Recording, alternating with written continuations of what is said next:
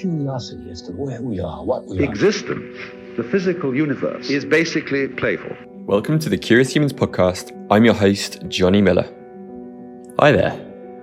I'm so excited to share this episode with meditation teacher, podcast host, and all-round fascinating human, Corey Allen. I've been listening to his podcast, The Astral Hustle, for probably years now, and I had so much fun being on the other end of the line and digging into his fascinating mind. We didn't have time to cover it in this episode, but Corey also has a background in music, and he produces something called binaural beats, which I've been using daily for the last few months to both meditate and focus at work. And you can find these as well as the lowdown on his new book called Now Is the Way, which is available from today at nowistheway.com. And Corey was kind enough to send me an advanced copy of this new book. And as you'll hear in the episode, he has an amazing gift for walking a line between being playful, but also just dropping these deep insights and practical wisdom on mindfulness. This was really another one of those conversations that just lit me up. It felt like the time flew by, and we bounced between topics on the role of humor in spiritual exploration and the upside of impermanence to some of the more practical aspects of meditation, how it changes the way we experience the world, and how we can get out of our own way to risk being more human. Okay. Without any further chit-chat from me, please sit back and enjoy this heartfelt, joy-infused, and at times slightly ridiculous episode with the wonderful Corey Allen. So, I'm here with Corey Allen, who is the host of the Astral Hustle podcast and recent author of a mind-stretching new book called Now Is the Way, which we will dive into. But I'd like to begin, as usual, with the question, were you exceptionally curious as a child? And if so, could you tell me a story about something that you were curious about growing up? I was curious. I think that just the first story that comes to mind was curious about questioning religion. I remember even as a kid, I would say my parents separated when I was young. So my mom, I would call her kind of like a safety Christian. Like she's one of those that says that she's a Christian, but doesn't, or for, I guess, long decades of time, didn't actually really go to church or anything. Kind of let's class that up a little bit. Let's call it Pascal's wager. How about that? But huge Blaise Pascal fan. Yeah. Anyway, so I remember just as a kid finding the whole, like in America anyway, especially growing up in Texas, going to a little church every once in a while, and just the organization of alleged spirituality in that way seemed odd to me. I wasn't like, this is bullshit. I was just like, this is peculiar and it smells weird in here. Why has everyone got dry clean clothes on? Like, it doesn't make any sense. Yeah. I do remember thinking how as a very young kid, I would just get in the floor and draw and stuff, but I would listen until after the preacher or whatever would stop talking and everyone would start clapping at once, or whenever they would dismiss them and 200 people would all start talking at the same time. There's something unnatural about what's happening here. So I began testing in my head, asking myself questions out of curiosity to what was the alleged divine power. And I would be at daycare, which is essentially just, for a parent that has to work and can't take care of their kid, they'll go drop them off at a place and others will take care of them. And so I would go to a place like that. And I remember I think it was more of convenience of anything. As a little kid, I would be at this, dropped off at this Christian daycare, Christian adjacent daycare center. And I would like they would try and force and inflict their ideology upon the kids, and I remember always just asking questions about why and what was going on, and they would get really angry at me. And I remember one time there was this little like green hanging light bulb that they had. I know it sounds weird. It's because it is weird. There was this little green hanging light bulb, and at the end of the day, if you were good, you could go by and like touch the green light bulb, and it was just like warm. It wasn't hot, and they would say that was the warmth of God's love, right? Touch that. And I remember just as a little kid, I was like, no, it's a light bulb. And they would get really pissed off and make me go in the hallway, which I enjoyed that more.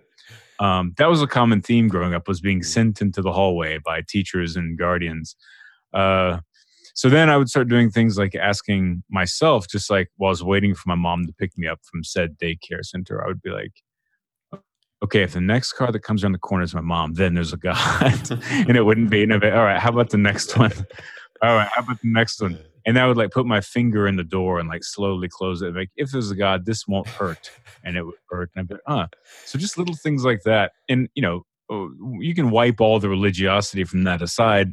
It's basically just like a very young, like a 4-year-old, 5-year-old mind trying to inquire about the nature of what isn't seen, like what isn't testable.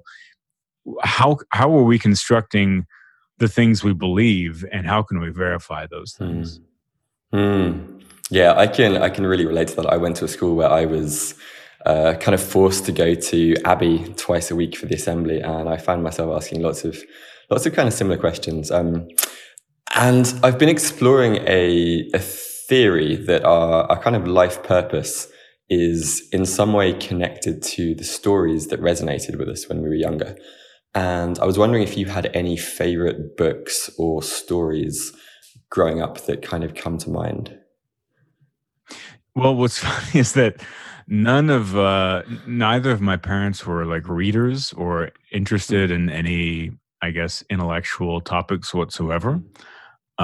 So the earliest stories I often saw were those of like musicians, because they were both into music. My dad was very much into Johnny Cash and like ZZ Top and just kind of badass like Southern people. And my mom was very much into like Elton John and Prince and Michael Jackson and Madonna. And this is the 80s. And so I remember like from early on taking note of those, the kind of the archetypes of those people's lives and finding them very interesting, particularly someone like Johnny Cash or Prince or something like that. And Elton John. So my first concert was Elton John whenever I was a little kid. Wow. I remember thinking, just seeing him like coked out of his mind in this insanely elaborate costume, playing in this giant arena, just playing his heart out, taking it to another dimension. And I remember thinking, okay, wow, this is interesting. This is something different. Like music is awesome, But as far as like I became very obsessive with, I think part of it, as an adult, I can look back and say, I think part of it was because I grew up in such a chaotic environment as far as the family structure went, that I think that my slight OCD that I had with certain movies and bands or artists or whatever was almost a way of putting blinders on and just going, like forcing myself to go very internal, and creating like a tunnel to live in, as opposed to having to live in the ecosystem of my life. And so, I would like get a tape, like a cassette tape, and I would listen to it over and rewind it and listen to it and rewind it and listen to it like obsessively. I would listen to something like 30 times, like in a day, just almost insane, just the same song, the same album, just over and over for like weeks or months. And that actually didn't really stop until I was like in my mid-20s. Like I've probably listened to Bitches Brew by Miles Davis at least 1,000 times, like because I listened to it like 3 times a day for 3 or 4 years, and it's like, and so, yeah, man, those stories are ones that really perked up for me. But then, as funny as it might be, like in the 80s, as a little kid, I remember the first like movies that I just became completely obsessed with like that were the Ninja Turtle movies. So they made, I don't know if you're familiar with the Teenage Mutant Ninja Turtles, but they made that was huge, like in the late 80s. And they made some movies, some motion pictures of those. And the first one, my brother and I had the VHS of that, and we used to just like watch it and rewind it, watch it and rewind it, watch it. So that story is kind of one of the earlier stories that really resonates in my mind. As silly and as fun as that is. No, not at all. It makes me think of one of the GIFs that I overuse is one of I think it's Michelangelo kind of meditating, and so it seems like at least to me anyway, that whilst most people kind of apply their curiosity to the outer world in their early life, it's almost like you went deep inside. And do you feel like some of Corey's like chaos and early challenges and curiosities kind of paved the way for the work that you're doing now? Yeah, definitely. I think that the way that I learned that the inside of my mind and the like what the Viktor Frankl awareness realization thing of like the world inside my body, the world inside my mind is mine and free. I'm free to think and like live in the world that not as separate from reality, but a private reality. And that unfolded, and I began to understand that with more clarity as I got older, for sure. Awesome. So I just, as I mentioned last night, I finished devouring your first book, Now is the Way, which I believe will be live and out in the world when this episode drops.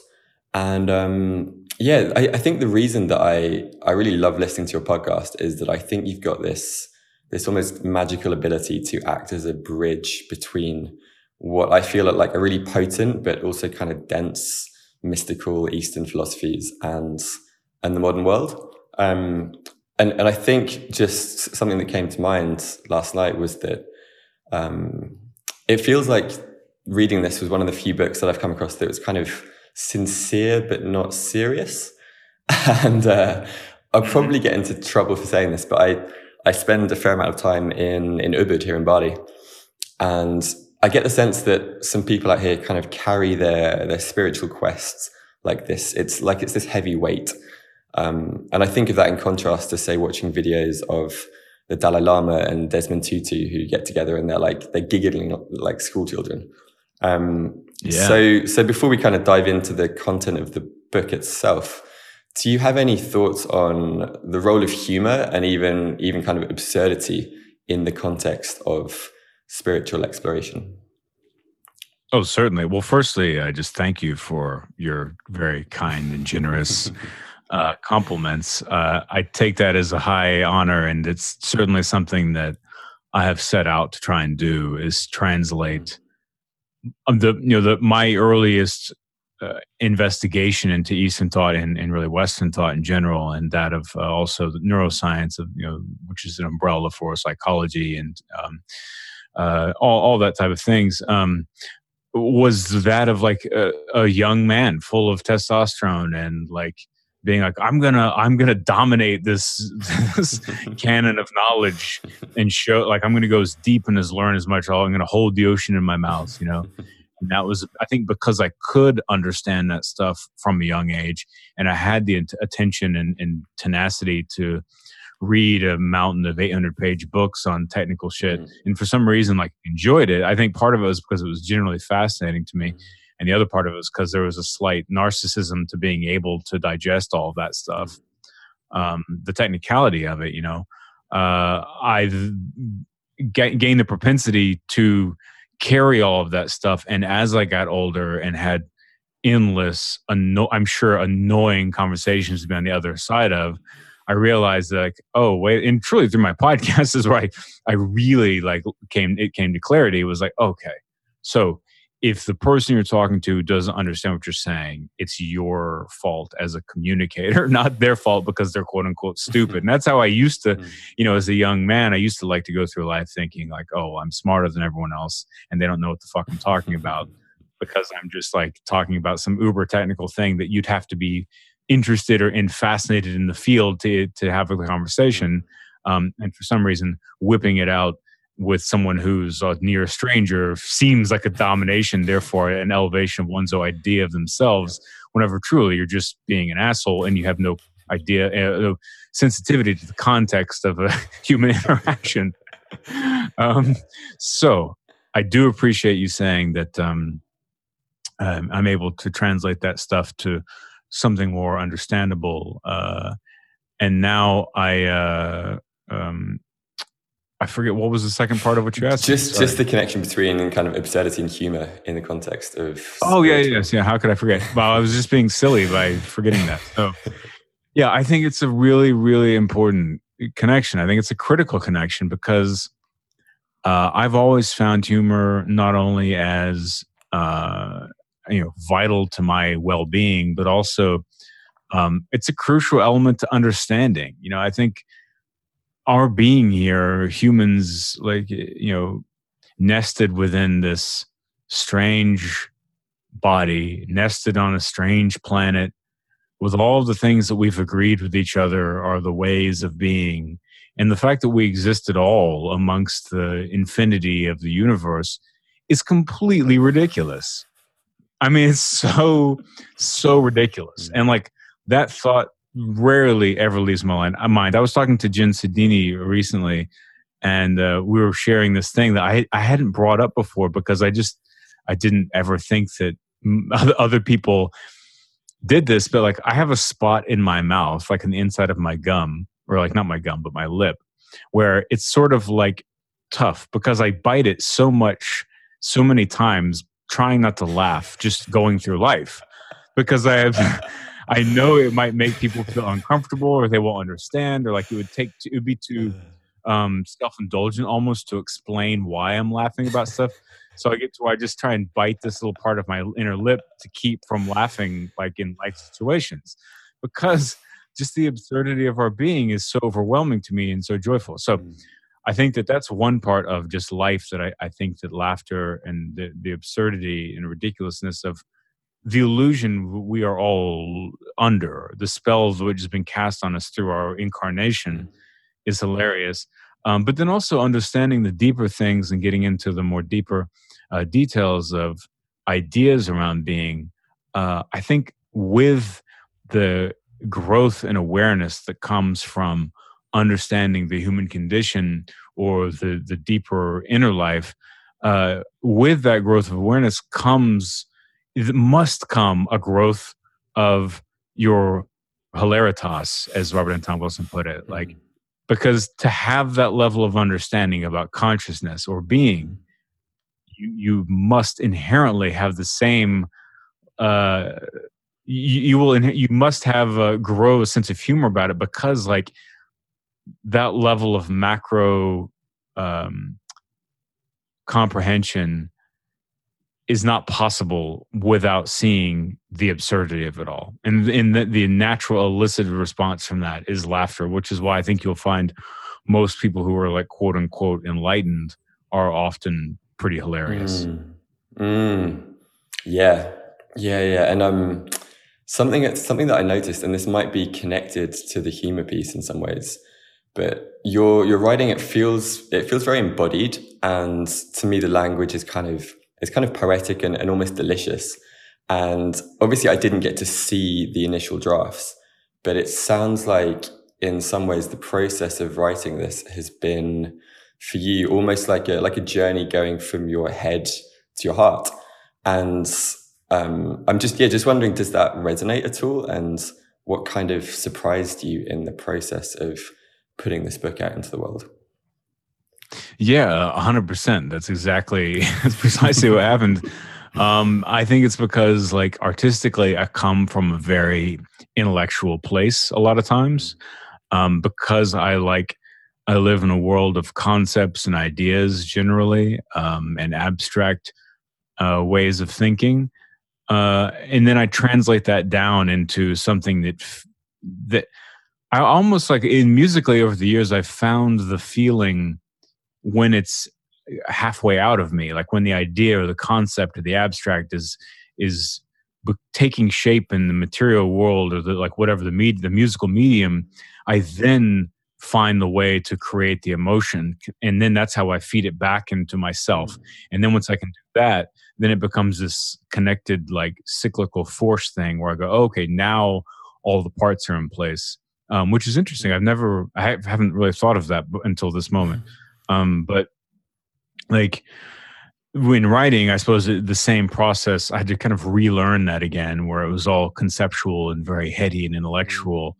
And then I had to get it out of me to see it, to go, oh, wait a second. Okay, this is ridiculous. This is exactly what I don't like in books.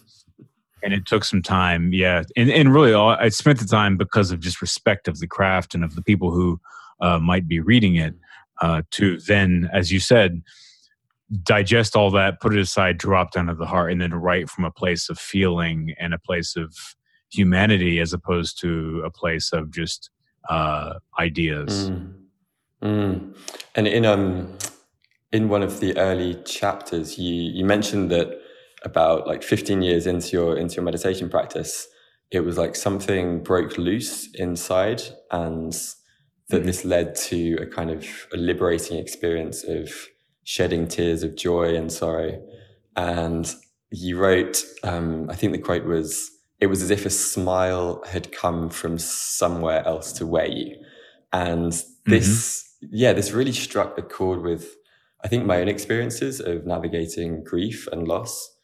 And could you speak a little to how this felt at the time, and maybe any theories as to why you think it took 15 years of practice to reach this state of total surrender?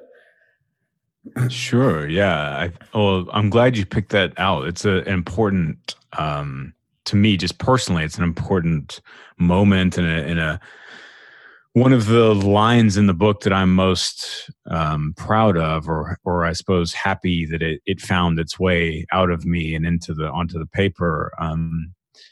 Like I think I'm just stubborn, in a lot of ways. There's that. I've always had the habit of thinking and feeling like whatever anything is, I can just like figure it out. And that, to do with me, obviously I'm not saying I can go be an astrophysicist or whatever, but like if I have a problem, I believe I can figure it out. That's how I've always been. And I'll work myself until I'm like exhausted and almost have nothing left. I'll black out until I can figure this thing out. And so I've looked at myself as the same type of project. Like I'm going to figure me out. And like, I tried, a lot of things over the years to, as you said, process that trauma and the pain and the clinging and whatever it might be. And, I think it was a lot of things, like someone told me, my dad died out of nowhere whenever I was 20, and we did not have a good relationship. We just didn't have a relationship. He was self-involved and interested in other things. And there was a lot of like destructive trauma around when he was around as a little kid and our interactions henceforth. And someone told me after he died, like that you won't be able to even understand it for 5 years, and you won't begin to process it for 10 years. And I was like, whatever, I'll be fine. And I was like, I'll be fine 2 days, which I felt like I was, because I could just instantly intellectualize it and move on. But that's of course because my emotions were very calcified and shut down. I was complete like head mind and not in heart mind, as a form of protection, of course. And so as that over the years, I found whoever that was that told me that rang true. It's like 5 years in, it's like, whoa, I can't believe like everything that's happened. I mean, it's a big, crazy story of like all the shit that unfolded from that. And then just a lot of darkness, from a lot of very unhuman stuff from like people who were connected to him, but not in my family. I don't really have a family, to be honest with you, other than my wife's family.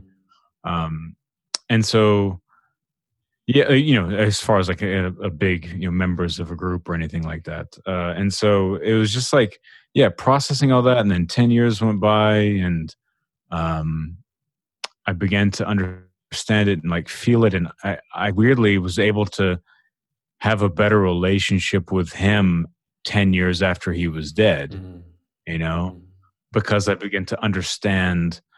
There's that saying of like that notion of causality where like you can't be mad at a tornado like for destroying something.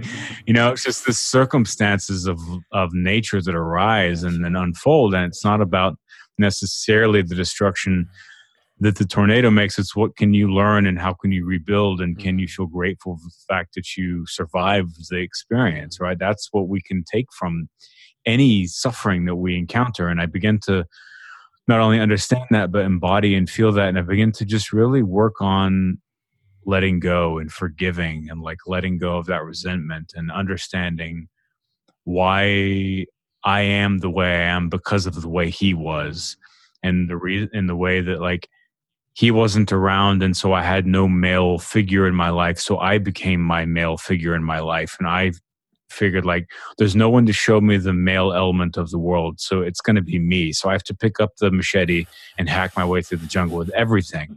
And that's why it turned out, that's a big part of the reason that why I am the way I am, like completely self-sufficient, and like that instinct to solve every of my own problems is because of that. It's because of like, okay, I knew like I was just on my own early, and it's like, all right, well, it's up to me. If I want to survive, I got to figure it out. And that's just the way I've been programmed, or I program myself rather. And so I begin to just let go of that resentment and that anger and frustration with him, with not having a loving, healthy attachment, and then him dying because he didn't take care of himself. And there's a lot of resentment for all of that. And at the same time, really doing a lot of like deep work with allowing, I realized that even in my own relationships, my life, that it was like, I was hitting this tipping point where it was like just crucial that I tap into my feeling and raise my emotional IQ, because even though that I'd really overcome the anger and like the more narcissistic part of myself that had been around whenever I was younger, I got to where I was fine. Like I was living in my head, but I was like peaceful and very open and vulnerable and compassionate, but I was still living in my head, for the most part. And I realized that, okay, I gotta like let that go and drop down into the heart and start really opening that up. And so that's what I started focusing on.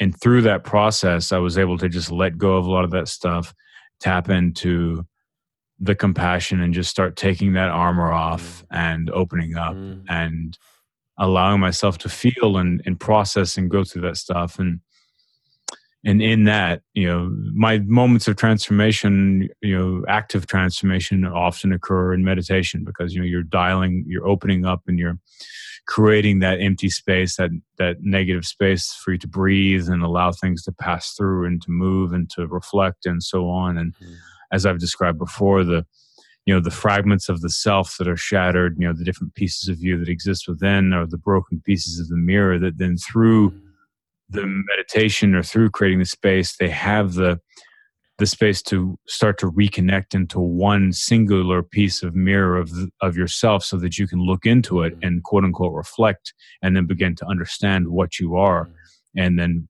begin to author your future. And in that process is whenever I had those moments. And I think that idea of the smile coming from somewhere else to where me, it really was interesting. Of like, I started, as I put in the book, just like not crying, but it was like, I don't really know what to describe that. Like, it's just tears coming from somewhere. It's like a physiological response to processing just a lifetime of pain, and not wanting to, I always wanted to hold it in because I didn't want anyone else to feel it. I didn't want to express it to other people, even though I was doing that, right? Just not like, it was my blind spots. I was like forcing that. I was expressing that stuff towards people, but not realizing, but thinking that holding it in like was going to keep it from other people.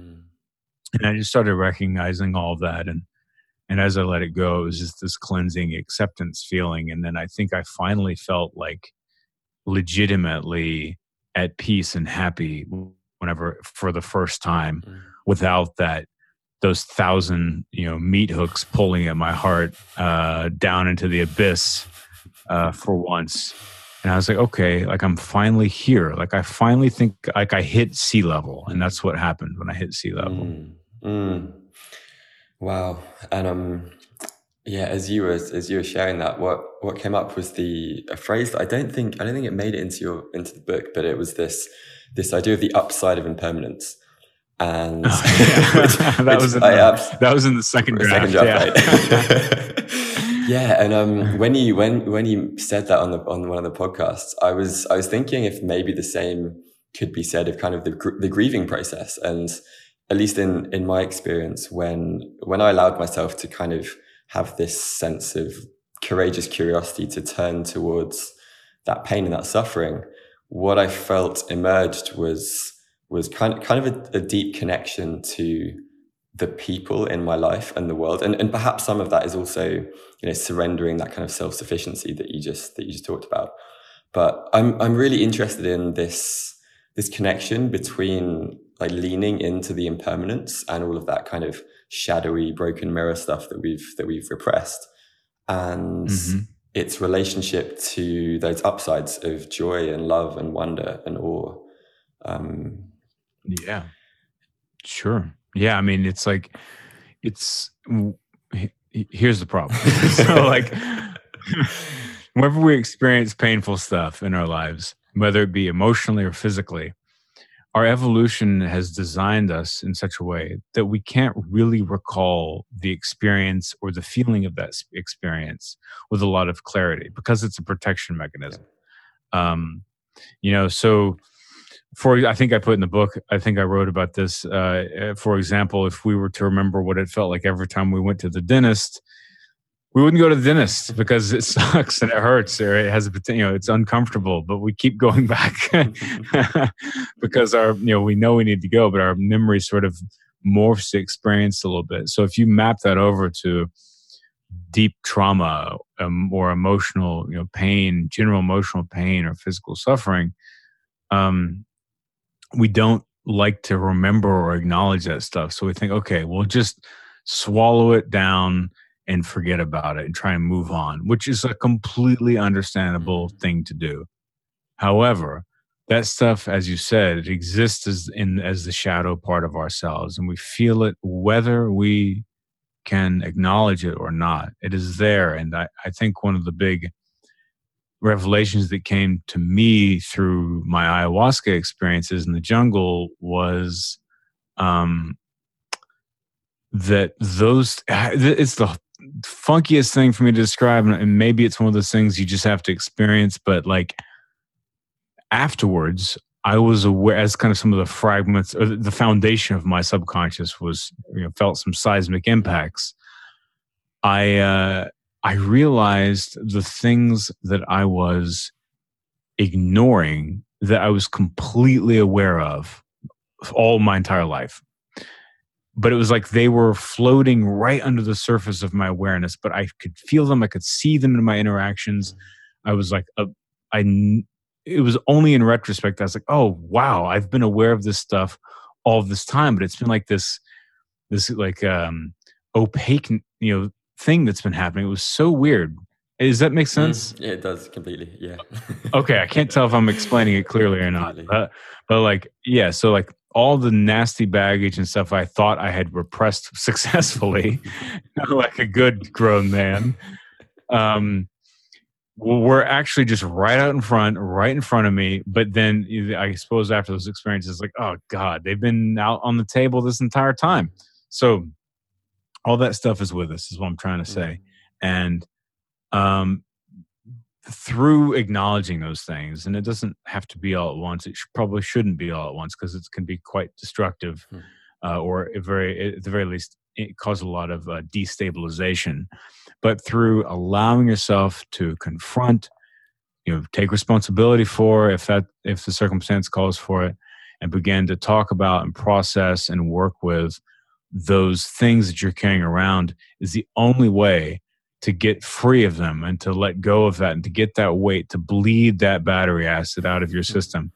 And that feels uncomfortable. It feels painful because it is. And every time we revisit it, it sucks and it hurts. And that's the thing. It's like that's going to the dentist. We have to remember that we have to just keep in mind that, okay, it is going to hurt and it's not going to be pleasant. However, what happens after you get out of that, and you can start feeling it pretty soon, is the lightness. That's when the upside thing starts happening. And it's like the decay is what we experience through the pain. But the upside, the rebirth, the reemergence of the new aspect of yourself that's been dying to move forward is what you begin to feel and experience. And the more you do that, the more you can taste that, the more you actually get a taste for it. And the more that work becomes something you want to do as opposed to something that you're forced to. And what you find that's interesting is it's like, you ever see a sidewalk or something like that that's got some weeds growing up through it, and there's like one that's busted through the concrete. And it's like, holy shit, how did that weed bust through concrete? It's because nature's amazing. But if you were to get a piece of machinery and remove that giant piece of concrete, there'd be this huge network of weeds growing under there that's like really long and been growing forever. That's the new life. That's the new growth of the self. And that's what's waiting underneath the concrete and the weight of all of our pain. And there are these little weeds breaking through the concrete. And that's the thing that makes us have these unpleasant reactions to stuff that we don't expect, or feelings or emotions that come out of nowhere, or darkness that arises in our expressions in the world that we're like, ooh, where'd that come from? Or why am I in a bad mood? Whatever. There's those weeds cracking up. And the more we start to tend those and pull those and dig up that piece of concrete and work with what's there, the more that all that's allowed to grow into this beautiful garden. I love that. And it makes me think that for me, meditation is almost like you're kind of gently tugging on the weed that's popping through the cracks, and sitting on an ayahuasca ceremony is almost like blasting the concrete out of existence. Yeah. It just reveals everything that's underneath, whether or not you're ready for that. Definitely. I love that. And I've actually just started attempting to teach meditation myself. And this is switching gears slightly, but something that I've been thinking about is that most people kind of realize that if they run every day for like half an hour, then maybe after a few months, they'll probably be able to run a marathon, or someone lifting weights, might get a six pack. And I think that we're kind of open to this idea of creating our own mind gym, where we can use meditations to train our empathy or our concentration or our detachment. Or another metaphor might be like learning to be a chef, where you're kind of gradually experiencing more of these flavors of consciousness for yourself as you're building this taste and sensitivity to these delicious states of being. But I'm wondering, how would you attempt to describe some of these changes to a beginner meditator, and what kind of might they expect in the short term, and also in what ways would a deeper practice over the years begin to change their brain and their experience of the world? Yeah, so the earlier, I think, perks of a basic meditation practice, they'll gradually and slowly begin to fade into daily life. So you'll find that in moments where someone said something that normally would have flustered you or frustrated you, you'll recognize like, oh, wait a second, why don't I feel like my skin's on fire right now? I normally have a reaction to that, but I still feel a little bit of warmth. The forest is a little burning inside of me, but I don't feel that skin isn't burning, and I didn't, have this reaction. That's interesting. Or you'll find when you're talking to someone that you have a bit more clarity about what you're talking about, or that your speech becomes more precise. You'll find that it's easier to concentrate on things or focus on reading or a task at hand or whatever it might be. Your mind will feel less overwhelmed with static and fuzz, and you'll be, I can conceptualize and think of new ideas more easily. the awareness of how you're feeling about things takes less time to process.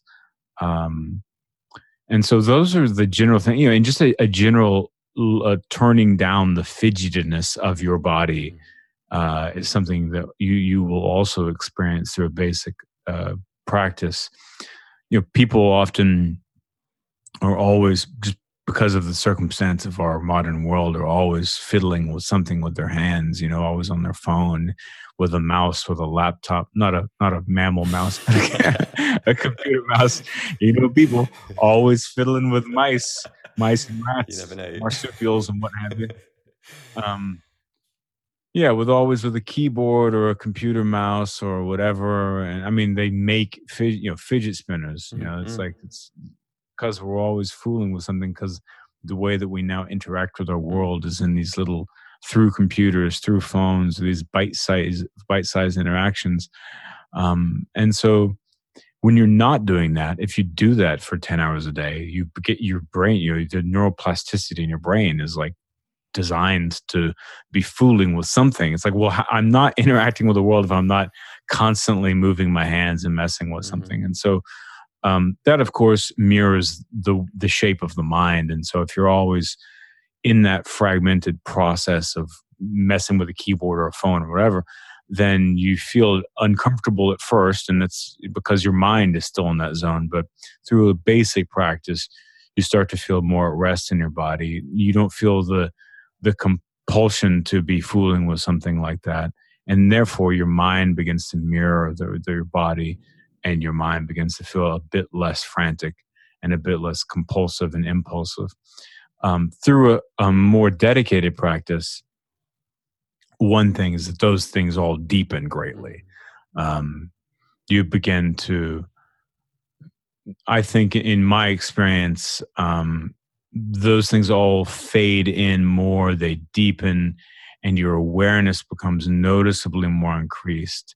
What's interesting is that everything that we experience, if you're sitting in your bedroom or wherever it is, all the stuff that's to be perceived is there. The issue is that the wattage of our awareness is only turned up to a certain voltage. So as you know what I mean? As you become more aware, it's not necessarily that the room changes. It's that you begin to know a deeper understanding of the nuances and the detail and all of that of the room. And so it's a deepening effect, right, of all things that surround you in your life. And so you move that on from your bedroom to life. So you go out into the world, you begin to, it's not that the world changes. The world is simply objectively as it is, but your experience of the world becomes much more deep and nuanced, and your understanding of human behavior, including your own, the way that future pathway and repercussions and reverberations of how you exist in the world will change and affect other people, and how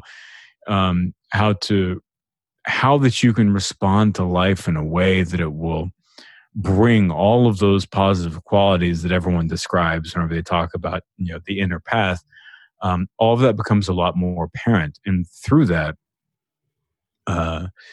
you're able to create, great change in your life, because you're really picking up the pen of your story and being able to have more control and ownership and what have you of your experience, because you have the presence of mind and the patience in the moment of your experience to begin to act in the way and live in a way that you actually have some consideration in doing, as opposed to just reacting based upon your programming.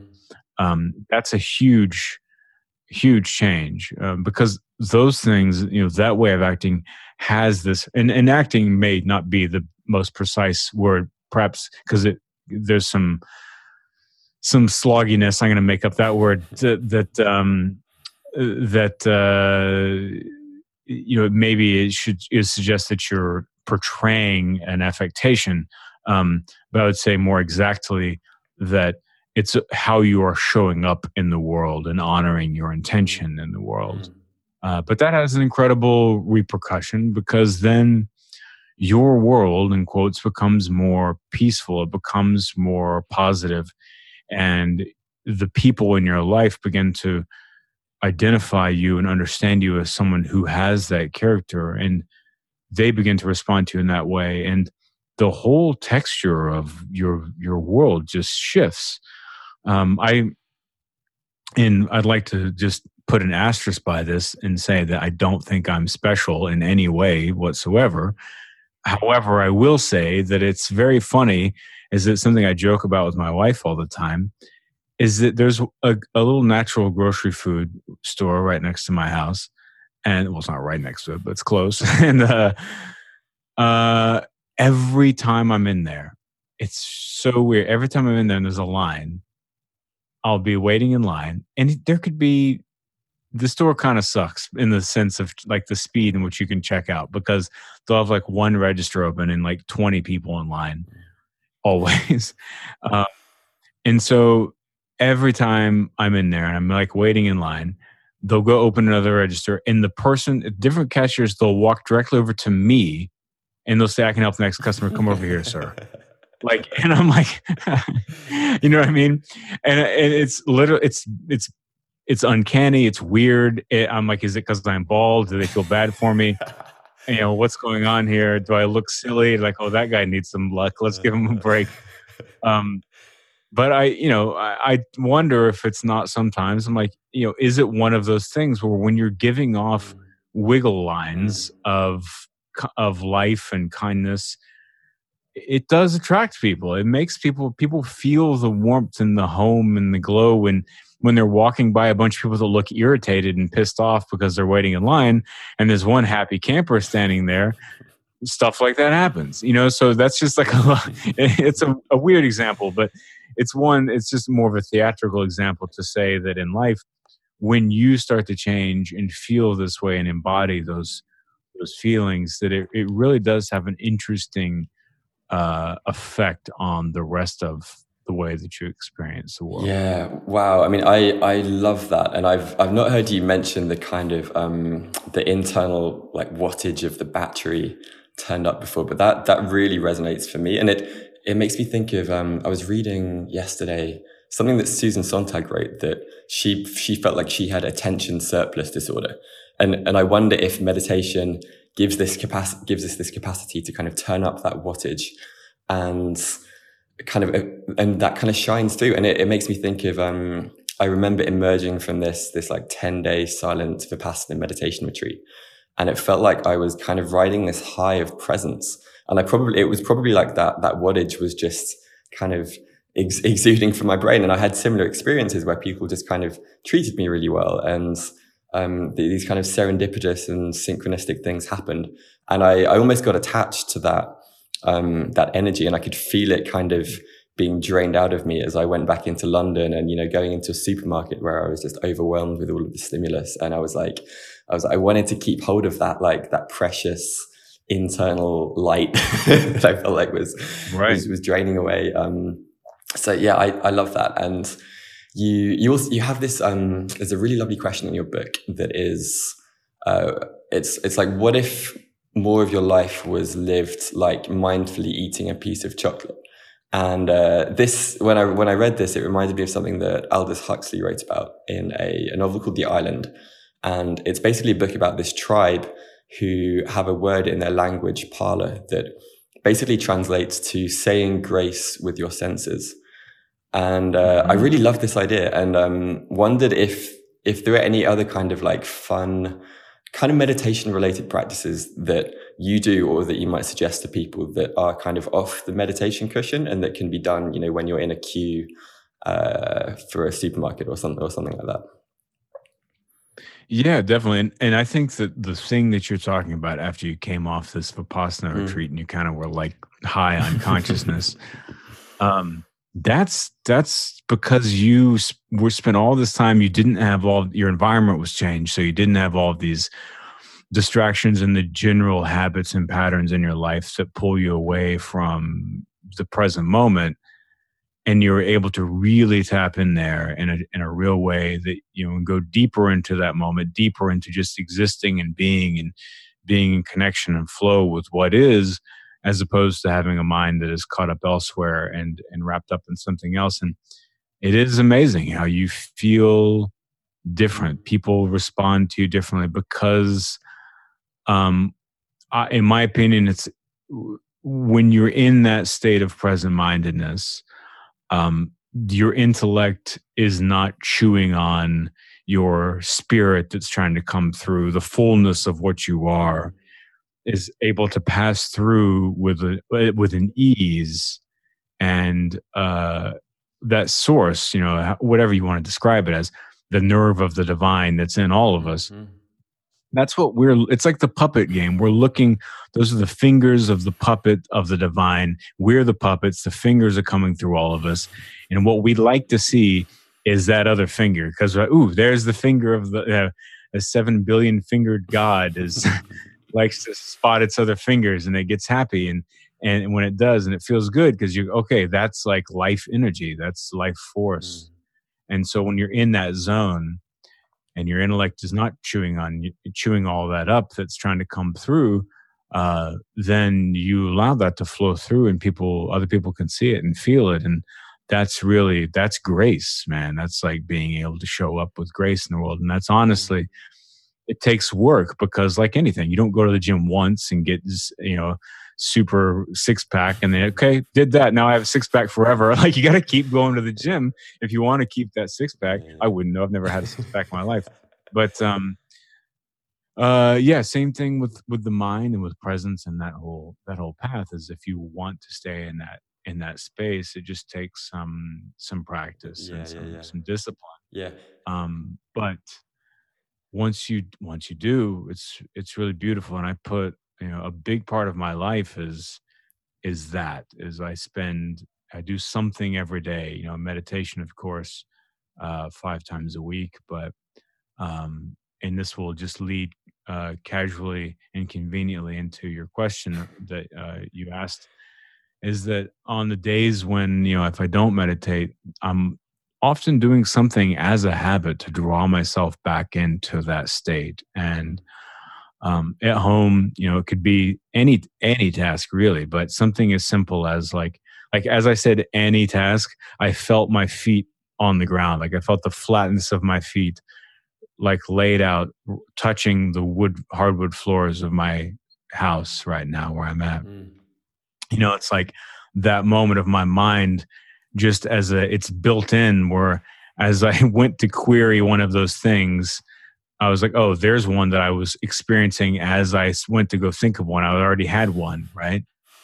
And it's like, but washing the dishes, feeling the warm water running across your hands, and the sudsiness of the plates rolling around. That's a beautiful, incredible, rich experience of just being, feeling the ceiling fan, the air moving on your skin, and just pausing to absorb the fact that you exist and that you're alive and that you have a heartbeat and a mind. And, these type of things are available literally every moment. It's just a matter of drawing your mind back to them.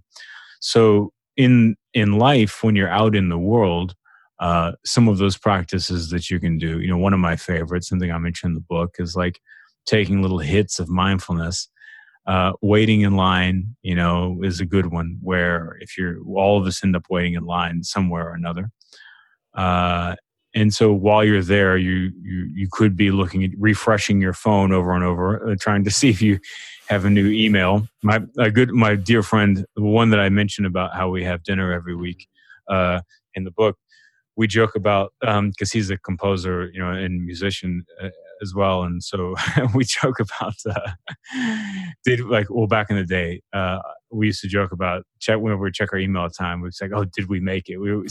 So we joke about, let's see if we made it real quick. Let's check our email. Let's refresh, see if we got the email from whoever, from Scorsese or Jodorowsky or someone saying like, hey, I want you to work on this film with me. All right, cool. I'm going to finally make it. So just pointing out the absurdity of everyone's compulsion to check their email as if there's going to be something so important that's going to be life-changing to you. So instead of standing there in line doing that, refreshing, seeing if you've made it or not, just letting that go and just tapping back into your posture. Because if you have a curved back and slumped shoulders and a sunken head, it's crushing your lungs. You can't get a deep breath. So, pulling your shoulders back, realigning your posture, allowing your head to float on top, releasing the tension in your face and your shoulders, taking some good breaths in, and just taking just that few moments, that 5-10 seconds, whatever you have, or perhaps depending on where you're lying, much longer time to just get in some good breaths, some grounding moments. And even something as simple as that is a great way to draw yourself back into that abundance of nowness. Yeah, it's so simple. And I feel like in those states, it's almost like life turns into a like a constant Japanese tea ceremony was my kind of experience. Yeah. Is so wonderful. It's really useful, like things that you're already doing all the time. Like once you can remember to create good habits around things, it becomes automatic. Like, so for me, like eating, I do that almost every time I eat anything. I just have this split second moment where my brain automatically goes, okay, like hold your horses for a second and appreciate and actually engage with what you're about to experience with a little bit of respect and intention. And it's not something that's like, not some po-faced. My friend John Hopkins hit me to that British word slang, po-faced. And then doesn't that mean like faultily pious, overly serious, faux spiritual? Yeah, okay, good, nailed it. This kind of, it's not this overly affected thing. It's just a little like, oh yeah, right, like here's a good moment. I'm going to really enjoy this, like appreciate it for this moment in life right now. Yeah, wow. So before we wrap up, one of the ideas that I really loved, and I think this might have been in an episode with Annika Harris recently, but you use this metaphor of our subconscious being like biological jazz bands with this infinitely recurring fractal loop that kind of gives the illusion of a single note. And this is how I kind of think of the creative process as well. Like we're these fragile human instruments that can occasionally allow ourselves to be tuned up to the music of source or the universe to flow through us. And I remember that I think this was in an email exchange a while ago, but you mentioned that your father-in-law once gave you some advice to just be more Corey. And as I was finishing your book last night, I noticed in the acknowledgements, you thank the eyes within you for in some way allowing the fullness of you to come through onto the pages. So I'm wondering, and I'm definitely speaking for myself here, how do we allow that to happen and get out of our own way and, maybe take the greater risk of being more human? Yeah, well, that's $1 million question, isn't it? I think that it's one, understand that it's a process and it takes time, but the first step at achieving anything in the mind is awareness. And so the meditation, I know we've been harping on meditation a lot, but it's a very useful tool because it creates the space that gives you more self-awareness. So through a simple meditation practice, even 5 minutes a day, you'll begin to recognize the way that you shift and change throughout your life. So when you engage with one person at your job or work or whatever, you realize you sort of talk and act in one way. And then you notice, this person at work, I subtly shift to being this guy or this woman or whatever a little bit. And then when I'm with my partner, I'm this person. And when I'm with my friends, I'm this person. I'm whatever. When I'm with my parents, I regress to being this person or whatever it is. And you begin to see like, wait a second, there's all these different me's. There's all these Johnnies in there. What's going on? Who am I? What am I? And the more you begin to recognize those things, the more you can begin to allow those things, those eyes to melt into one. And you see that often it's not that we put forward one dimension of ourselves per se, but we block out a lot of the other totalness of ourselves in certain situations. It's a natural way of social integration that we do because we feel that by doing so, we'll be more accepted by, whoever it is that we're engaging with, by touching on them of what we perceive is their level or their note. But that idea, although it comes from a instinctual place, is very limiting. It's also very stupid because to assume that we understand the fullness of what anybody is ridiculous. And then also to assume that one person is just this one note, single dimension of a critter is also ridiculous. And it takes just a little bit of courage and comfort to allow parts of yourself to come forward that might seem like they don't fit in that scenario. And I'm not saying don't use a bunch of filthy language around your mom unless you want to, but that's not what I'm saying. I'm saying allowing, these other dimensions of yourself to come forward in these situations. And you'll see what happens 9 times out of 10 is that person, whoever you're engaging with, that you show something new of yourself to, they'll see, oh, it's safe to let that part of myself come forward too. And what's amazing is that once you do that and you become a unified you throughout your life, one, you just feel more comfortable in your own skin and you are who you are.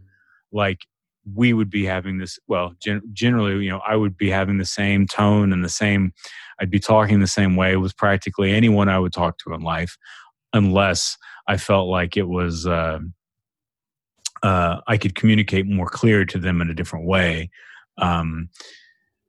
And so once you do that, then you'll realize that you'll see you can bring that fullness to everyone. And then most people you talk to will open up and just feel comfortable and will able to be who they are much more quickly, if not almost instantaneously, as opposed to this getting to know someone else or to spending years accessing these different rooms and other people. You can just show up, be comfortable, be who you are, and that gives them the okay and the green light to come through and do the same thing. And essentially, you're clearing away the bullshit and connecting heart to heart real fast, as opposed to playing the human game. Yeah.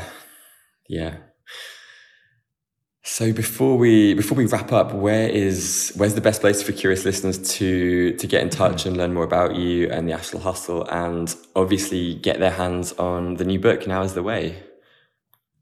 Yeah, if they go to nowistheway.com, that's connected to my site. So there's all the book stuff is there, but then also that'll take them to the Astral Hustle, my podcast, which doesn't have to do with space or astral bodies particularly.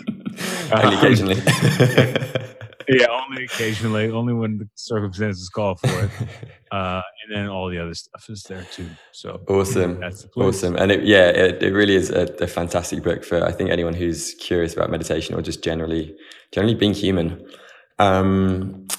So we'll wrap up with a question that is inspired by a Rilke line that I really love, that goes something along the lines of, try to love the questions themselves, and perhaps you will then gradually live your way into the answer.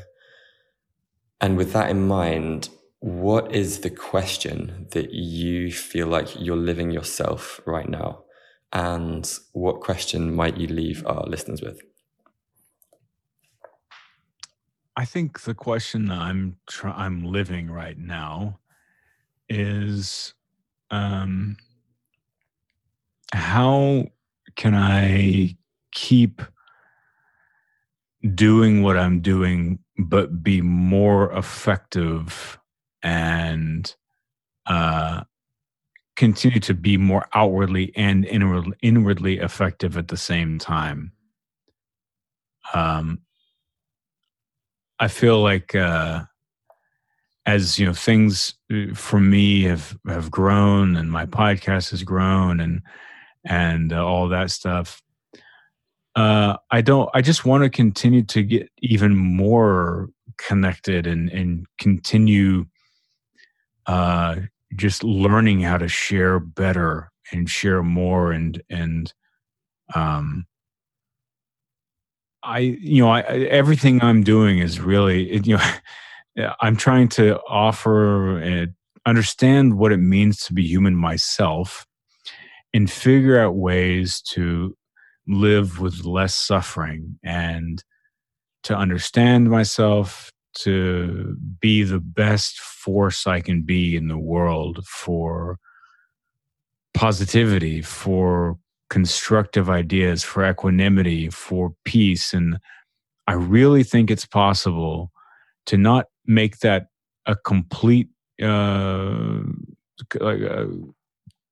not to be the totality of everyone, because I don't know that that's possible. I think that honestly, for a battery to give off energy, it needs a negative and a positive end. There's always going to be friction, but I think that perhaps the cycles and the time and the weight of that can be increased. And I want to do everything I can to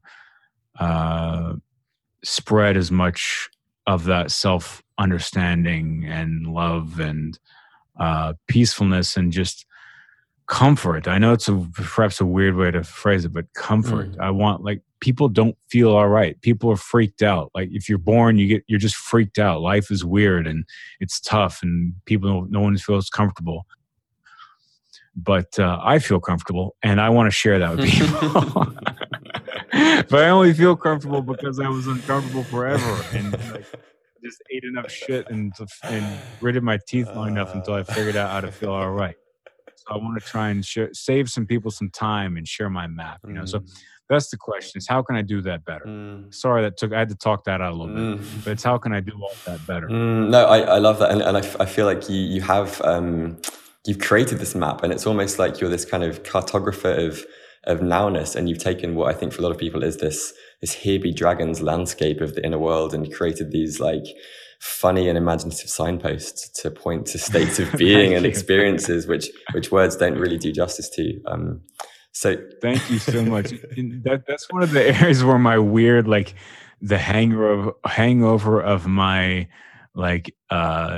young youthful arrogance really comes in handy, because there'll be this big, like, daunting, I've always been like this, there'll be like a big daunting idea or task, and I, like, people or myself would walk up to it and be like, oh my God, that looks like an insurmountable mountain. I'm like, oh, fuck that mountain, we'll figure this out in like 2 minutes. Like, that has been really useful. But it, fortunately that grew into the humor thing, it's like, all right, this is a big deal. Everybody calm down. We'll figure this out. It's all good. Amazing. Well, thank you so much. This has been an absolute pleasure. And I think we'll wrap the show with that. Cool. Well, hey, thank you so much for inviting me on your podcast, and for everything that you're doing. And I do genuinely, first off, I enjoyed this. Maybe it's a little rude because I talked most of the time, but I really enjoyed our conversation and everything. All of your questions and your thoughtful ideas that you brought to the conversation. And also, on a personal note, I really enjoy and have been grateful for our email correspondence. There have been, during a few moments where I've been chewing on a lot of stuff at once, there have been a few communications and things that we've connected through that have just been really useful and valuable to me. So thank you for that, man. I appreciate it. Oh man, that means a lot. And the feeling is mutual. Like I've listened to probably cumulatively hundreds of hours of the Asheville Hustle. So this has been really fun for me too. Beautiful. We did it. We did it. We made it happen. Amazing. Yeah. Okay, I hope you enjoyed that conversation as much as I did. Please share it. Check out Corey's book at nowistheway.com. And this episode's question is, how might you allow the fullness of yourself to come through and risk being more human? I hope you enjoyed this conversation. It would mean a lot to me if you could take a few seconds to open up your podcast app and give Curious Humans a shiny 5-star rating. This not only helps more people to find it, but it will help me to get more awesome guests in the future. And if you're not already subscribed, then the Curious Humans newsletter is where I share monthly morsels of interestingness and podcast updates. You can sign up for that at johnny.life. That's JONNY.life.